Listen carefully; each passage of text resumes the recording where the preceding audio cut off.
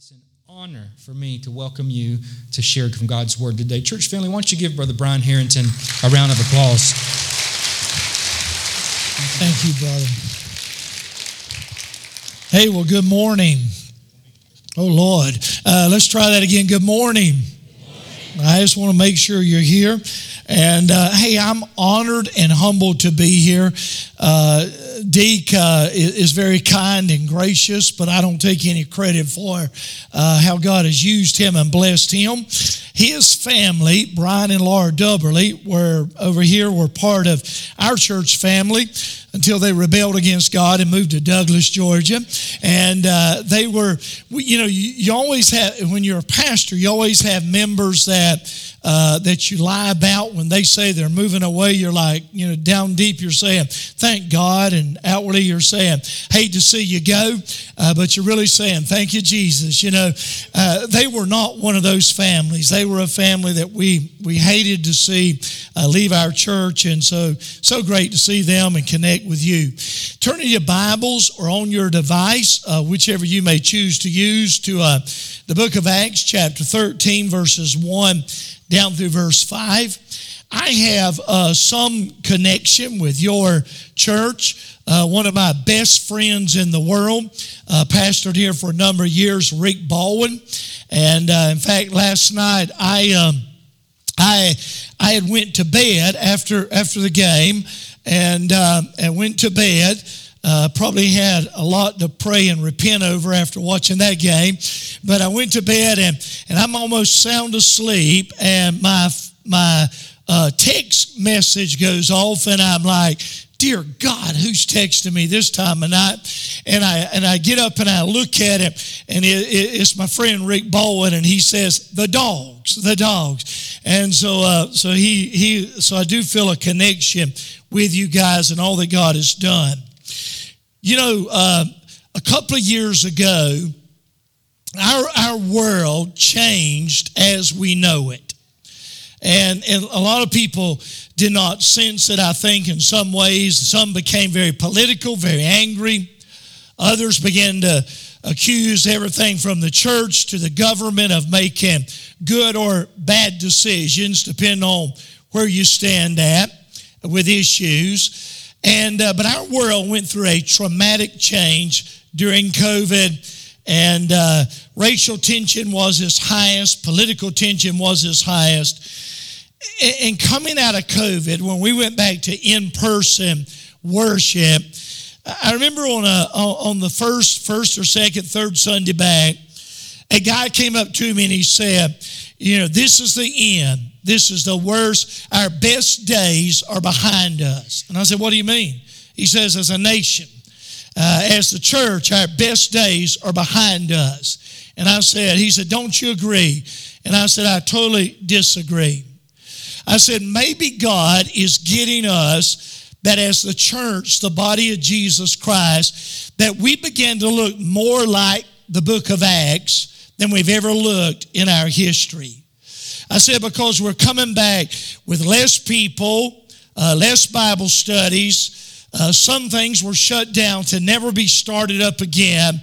I said, and just maybe God wants us to look more like the book of Acts. I want to talk for just a few minutes, and I promise by the grace of God I won't be long. But you got food here, so you're good. And so, but I want to talk today about the upward, outward, onward church. That's the church in the book of Acts. It is a church that was always upward, looking to God. It was a church that was always outward. How do we reach the world? And it was a church that was always onward. In spite of persecution, in spite of everything that was thrown at them, they were saying, we're going to be upward, we're going to depend on God, we're going to be outward, the community around us, and we're going to move onward with God. When you get to the book of Acts, chapter 13, a major transition pivot begins to take place. For example, in chapter 1 through chapter 12, the church was largely Jewish and now it becomes Gentile and Jewish. From chapter 1 through chapter 12, Peter was like God's crown leader of the church, and it shifts from Peter to Paul, who at that time was called Saul. And then another big shift took place. The church primarily was anchored in Jerusalem. Persecution drove them out, like Jesus said, and they shifted from Jerusalem to a church that is planted in Antioch. So that when your life and your church and your world goes through a major pivot, it does not mean that Jesus is getting ready to step out of the cloud. He may, but it doesn't mean that he's getting ready to come. It may mean that God is getting ready to do something uniquely wonderful and different than we have ever imagined before. And so in this passage, the shift begins to take place. Got your Bibles open on your device? Here's what it says. Now there were in the church at Antioch.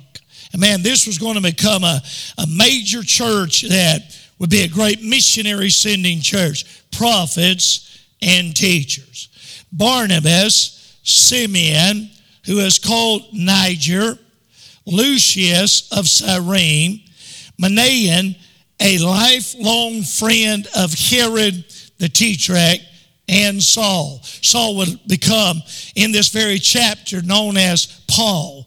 And verse 2 goes on to say, and while they were worshiping the Lord and fasting, the Holy Spirit said, set apart for me Barnabas and Saul for the work to which I have called them. Then after fasting and praying, they laid their hands on them. And the Bible goes on to say, so being sent out by the Holy Spirit, they went down to Seleucia, and from there they sailed to Cyprus. And when they arrived at Salamis, the first missionary journey, they proclaimed the word of God in the synagogues of the Jews, and they had John Mark, who would write the Gospel of Mark, to assist them. What we see here is God doing something uniquely different. And maybe, just maybe, in your church as you celebrate 74 years, going on 75, just maybe God is wanting to do something uniquely different than he has never done before.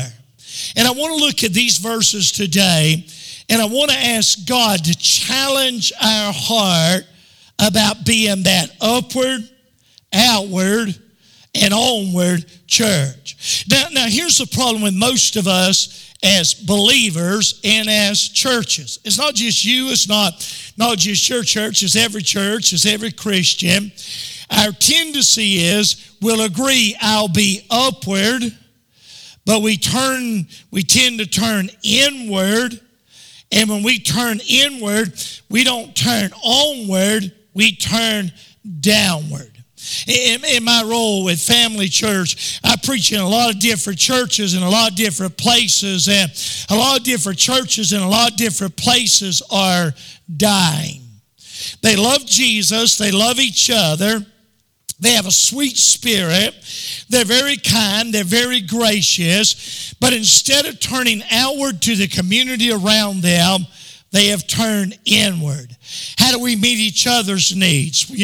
How do we have the best softball team or soccer team? Or how do we do this or how do we do that? And they curse the darkness that is around them.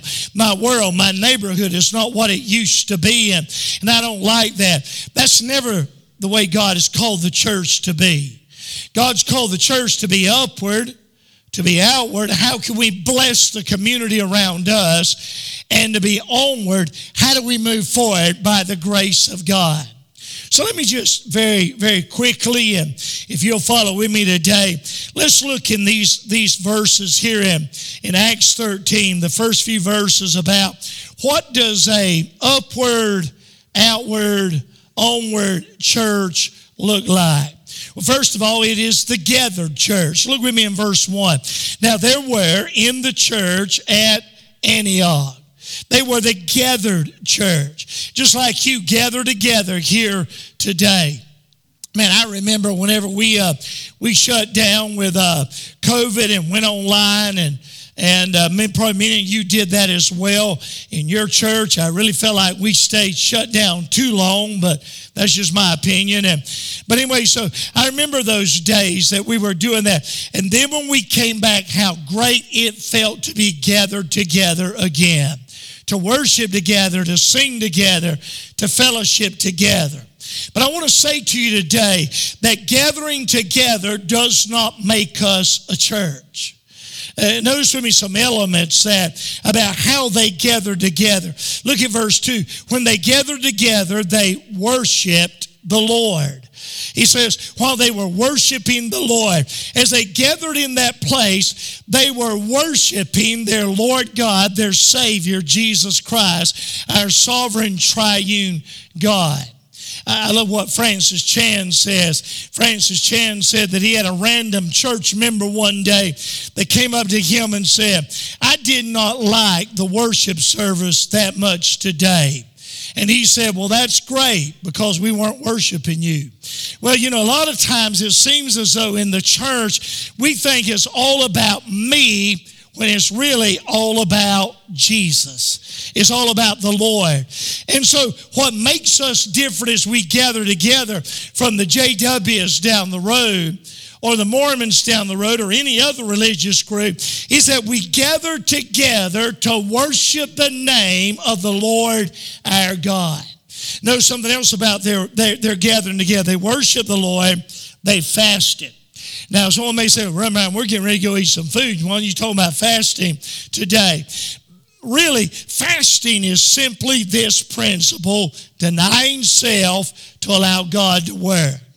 The church that is the upward, onward, outward church is the church that is not about me.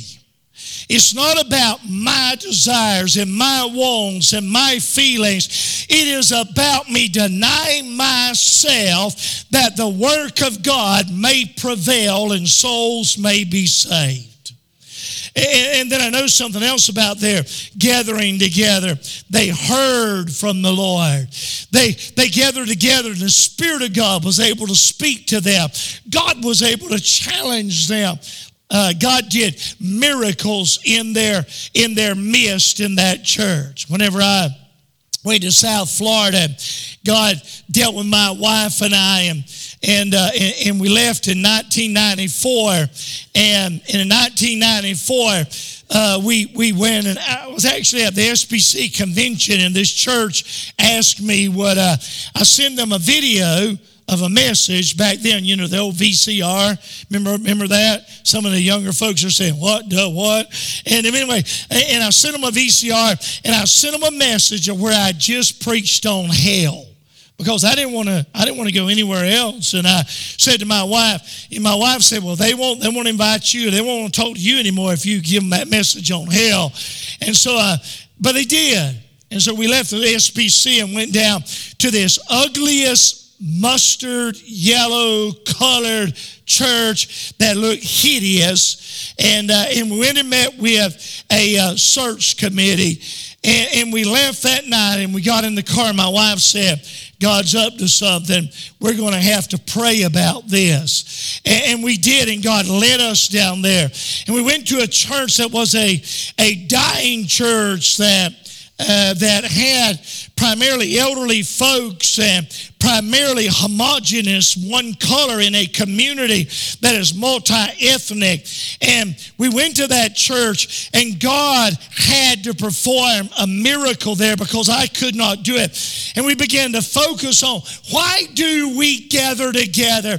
We come together not to be the local VFW. We come to worship the name of the Lord Jesus Christ.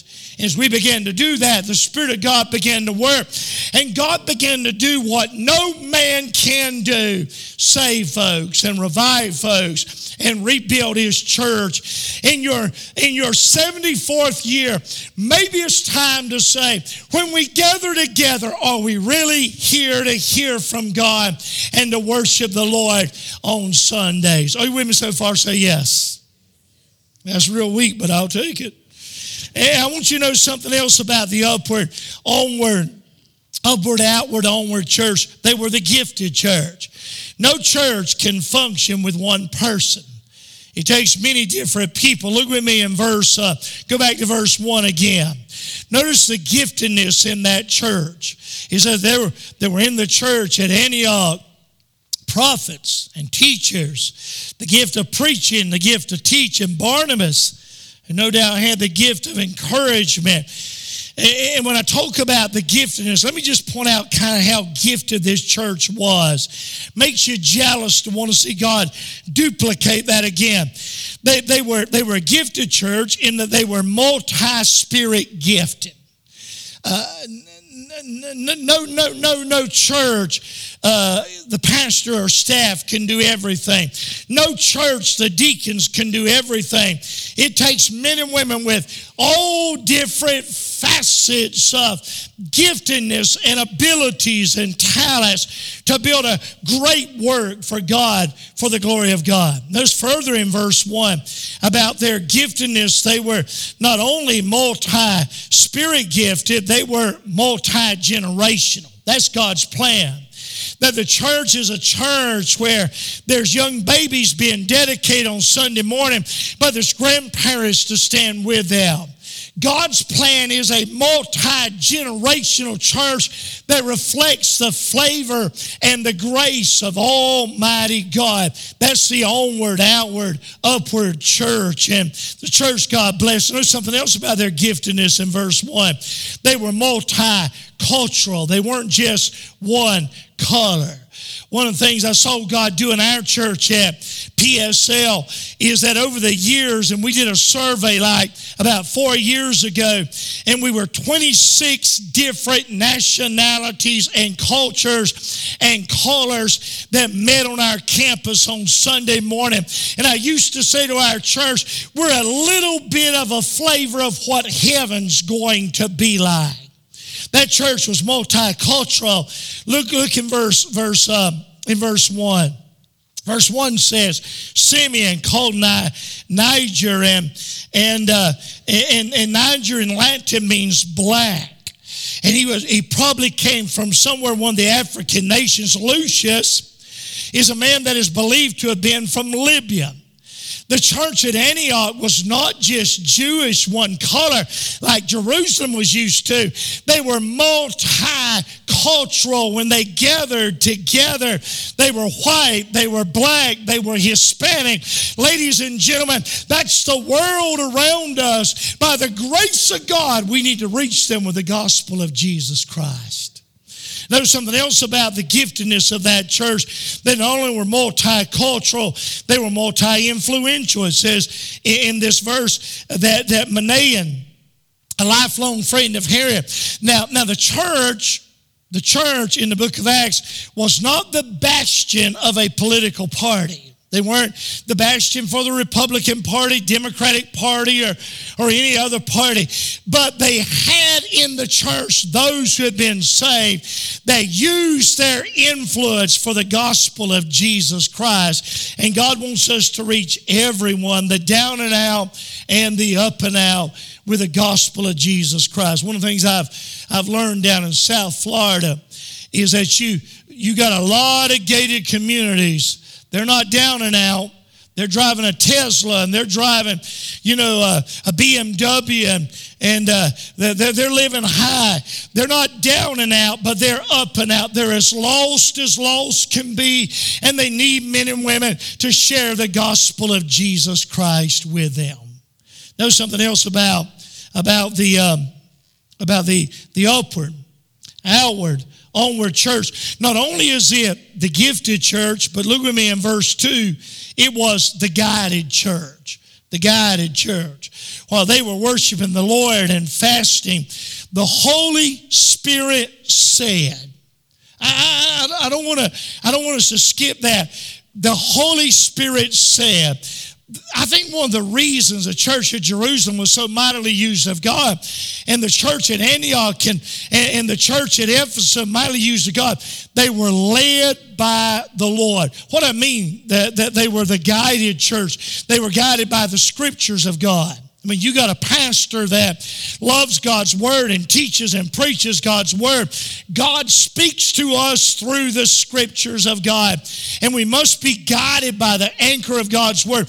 No matter how unpopular it may make us in this gender-bending world around us, we got to have a gracious, loving spirit, but we got to be guided by the word of God. Can I get an amen there? Not only were they guided by the scriptures of God, they were guided by the Spirit of God. Holy Spirit spoke to them. But I want to just point out something else. They were guided by the seasons of God. Man, I want you to hear what I'm trying to share here, if I may, and that I may share it rightly. They were guided by the seasons of God. Jerusalem was where God saved 3,000 on one day. Jerusalem is where many commentators say was a church by Acts chapter 8 there was probably about 10 or 12,000 people that gathered for worship and separate out in Bible studies and groups. It was a mighty force of God, but it was primarily Jewish. And then under the leadership of the Holy Spirit, God shakes up the Apostle Peter. I want you to go down to a house of the Gentiles, a Cornelius man. And Peter has his argument with God. You know, I've been a Baptist all my life, and this guy's a heathen and an infidel and a Jew, not a Jew, and you wanted me to go down there. But God spoke to his heart, and he was willing to be guided by the Spirit rather than his preferences. And he left there and he went down there and he shared the gospel, and to his amazement, that old Gentile comes to know Jesus as Lord and Savior. God expands the church. And then God's not through. God does something supernatural. And that is, in the midst between the Jew and the Gentile, he sends him down to the Samaritans. You know who the Samaritans were? They were half-breeds. I mean, that's how the Jews looked to them. They were a mixture of Jew and Gentile. And if the Jews hated the Samaritans, the Gentiles hated them more, because they were the half-breeds and they looked down on them. In other words, define the race in your community. I don't know what it is. Define the race and the culture in your community that white and black and Hispanic look down on. Those are the ones the Holy Spirit said, I want you to go to them and share the gospel of Jesus Christ. And Peter says, okay. They were the guided church. And then all of a sudden, God forms this church in Antioch. In fact, a little bit later in the book of Acts, Jerusalem would get a little bit upset that Antioch wasn't doing things the way Jerusalem did. That the worship looked a little different, that the ministry looked a little different, and they had to have a council and come together and resolve some issues by the grace of God. But what I want you to see is they were the guided church. They were the guided church. Guided by the scriptures of God, guided by the Spirit of God, but guided by the seasons of God. I want you to hear me well what I'm about to say. God's word never changes, correct? God never changes. I am the Lord your God. I'm the same yesterday, today, and forevermore. But the way God works in the world, in his redemptive plan, changes in seasons. And all you got to do is you just got to look at it. What God did in Jerusalem, he did different in Antioch. What he did in Antioch, he did different in Ephesus. What he did in Ephesus, he did different in Corinth. Corinth, man, it wasn't the Bible Belt, son. I mean, you're out in the midst of nowhere. And we got to be willing to say, okay, in the seasons of life, we don't change the gospel, we don't change the word of God, but maybe we need to change the way we're reaching this culture with the gospel of Jesus Christ. One last thing about the upward, onward, outward, outward, onward church is they were what I call the gutsy church, man. I don't know any other way to put it, gutsy. Look at verse 3. The Holy Spirit said in verse 2, separate, Barnabas, spirit of encouragement, and Saul, separate them and, for the work I have for them. And they're like, okay, good God, what are you doing? Verse 3, and after fasting and praying, they, the church, laid their hands on them and sent them off. That was a gutsy move. Never been done before. It was a gutsy move.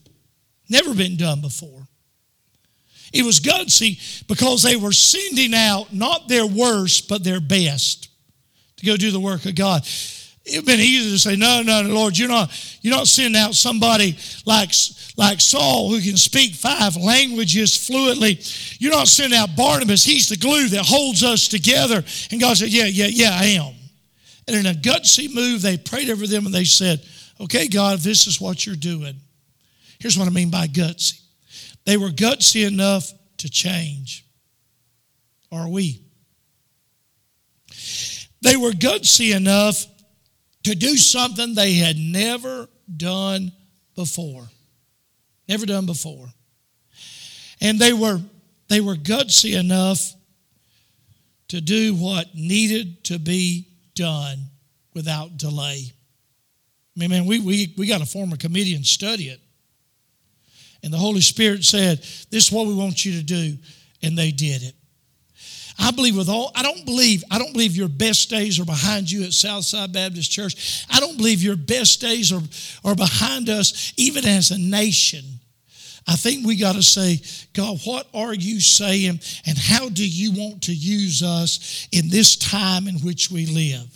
Man, after the last election, and someone asked me one time, well, which one do you like running for president? Our last election, I said, honestly, neither one.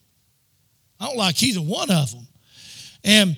But after the last election, you had those who were happy and those who were mad. You know what I'm talking about, don't you? And I'm not getting into politics, but you had those who were mad. And I remember one of the church members said to me, said, this is the worst day Republicans vote out as president. And I said, can I just remind you that Jesus does not ride a donkey or an elephant? That it don't matter who's in the White House as long as he's on the throne. I don't believe our best days are behind us. It may be a time God is saying to us, it's time to turn upward. It's time to turn outward. And it's time to go onward with what God wants to do. A few weeks ago, I was reminded of how God has transformed my life over the last many years. I wasn't raised in a Christian home. We didn't go to church at all. I was never raised to go to church. And church is the last thing on my mind. I made fun of folks that went to church. And since I've been a pastor, I still do. But anyway, that's another story. But Alton Cruz shared the gospel of Jesus Christ with me, shook my world. And I shook my world. I couldn't sleep at night. I didn't know what was going on. And I went to Alton and I said, man, you messed me up. I can't sleep at night telling me about this stuff. And he says, Holy Spirit's convicting you. I had no idea what he's talking about. But through him and the grace of God, I came to know Jesus as my Lord and as my Savior. And then the years we were at Waycross and pastored there, and God blessed, and we were comfortable, and all of a sudden, God uproots me to a world that's not the Bible Belt. The further south you go in Florida, the further north you go culturally. And I was in the midst of a people that were primarily Catholic. Now, in Waycross, I could say I was a pastor of Jamestown Baptist Church, and there were people that gave you respect. I soon learned I was better off to say I was a car salesman, in South Florida. But I was reminded a while ago how God has changed my life. I'm working outside, just like 2 months ago. Working outside in my house on a hot day. And I have good neighbors, but they don't know Jesus. They don't just don't know Jesus. They're far, far from God. I love it. I mean, they're wonderful people. And I've been trying to witness to them and over the years. And on my street, as far as I know, there's an African-American couple that's like the grandmother and grandfather of my children in South Florida. And they are believers. And on the rest of the street, I don't know if anyone else said, maybe one other guy that are truly believers of Jesus Christ. But I've been trying to witness to them. So it was a hot day. I was outside working. I was about done. I mean, I was about done physically getting stuff done. I was about done, period. And so I'm putting my tools up. My neighbor across the road walks to my neighbor beside me. And his name is Rick. And Rick says to me, he's carrying a 6-pack of beer. And he said, Bryan, he said, man, I'd offer you a beer, but I've never seen you drink. And that day I was almost like, I'll take it. Just kidding, not serious. And he said, I'd offer you a beer, but I've never seen you drink one. I said, would you like to know why? And he said, he was going in the garage. He backed up. He said, what? I said, would you like to know why you've never seen me drink a beer? And he said, actually I would. And I said, well, Rick, I said, I come from a family of alcoholics and drug addicts. I said, now there may be some that can drink a glass of wine or have a beer that it don't bother them. I said, I'm not that guy. And I said, I was on that road. And I said, and I realized I was going the same road as a lot of my family members. I said, I've attended the funeral of way too many family members that are drug addicts and alcoholics. Died way too young. Aunts and uncles, cousins. I said, in my family, when we said they were away at college, that meant they were in the penitentiary. And where are they at? I hadn't seen them lately. They're away in college. And I said, that's my background. And I says, and I stood before a judge who said to me, this better be the last time I see you, because next time we're going to send you off. And I said, I didn't know what I need, but I knew I was on the wrong road. And I knew I had to change. I says, and I made a decision that I was going to stop cold turkey drinking. We're going to go to any pop parties. I wasn't going to do that anymore. And I said, I'm not judging you because you're having a beer. I'm just telling you, I can't do it.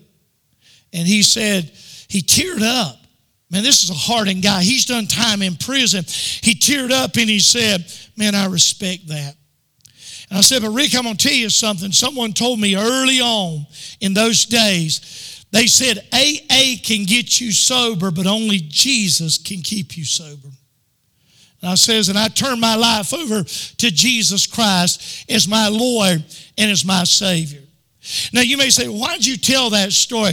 Because it is a reminder to me to how God has changed my whole outlook about how you reach people with the gospel of Christ. That you, sometimes you got to be vulnerable. Sometimes you got to share your story. Sometimes you got to enter into their heartache.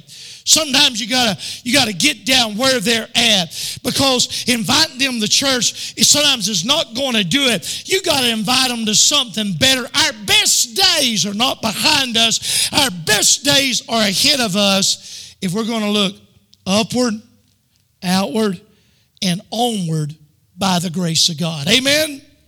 Let's pray. Father, I just pray as Pastor D comes and you speak to our hearts. I don't know what you may be doing in my life and in the lives of these people here today, how you're challenging someone. There may be someone here today, Lord Jesus, that doesn't know you. And maybe even the story I shared just a moment ago speaks to them and they identify with that. And they may be wondering, can God forgive me? Can God change me? Lord, let them know how much you love them today. And that if they're ready, that they might just cry out to you and say, Jesus, I'm a sinner. You can tell him in your own words, Jesus, I'm a sinner. Forgive me of my sin. Just ask him in your own words. Jesus, just tell him, Jesus, I've made a lot of bad decisions and mistakes because we all have. And just say, Lord, I turn to you to best I know how. Jesus, forgive me of my sin. Come in my heart and life as my Lord and Savior. Father, I pray for someone that may cry out to you right now and may even share that with Pastor Deke or someone else. And, I call on the Lord today. But Father, I just pray for this good church. I pray for this pastor. Pastor Deke, I ask you to anoint him, empower him, use him as he leads forward. And I pray for deacons and teachers and leaders and people who do what they do for the glory of God here in this church, that you just challenge their hearts and move their spirit to say, God wants to do something, and we want to join God in his work. Lord, it's all for your glory. It's not for our glory. It's all for you. In Jesus' name we pray. Amen. Pastor. Amen. Thank you, Brother Bryan. Church family, why don't you stand?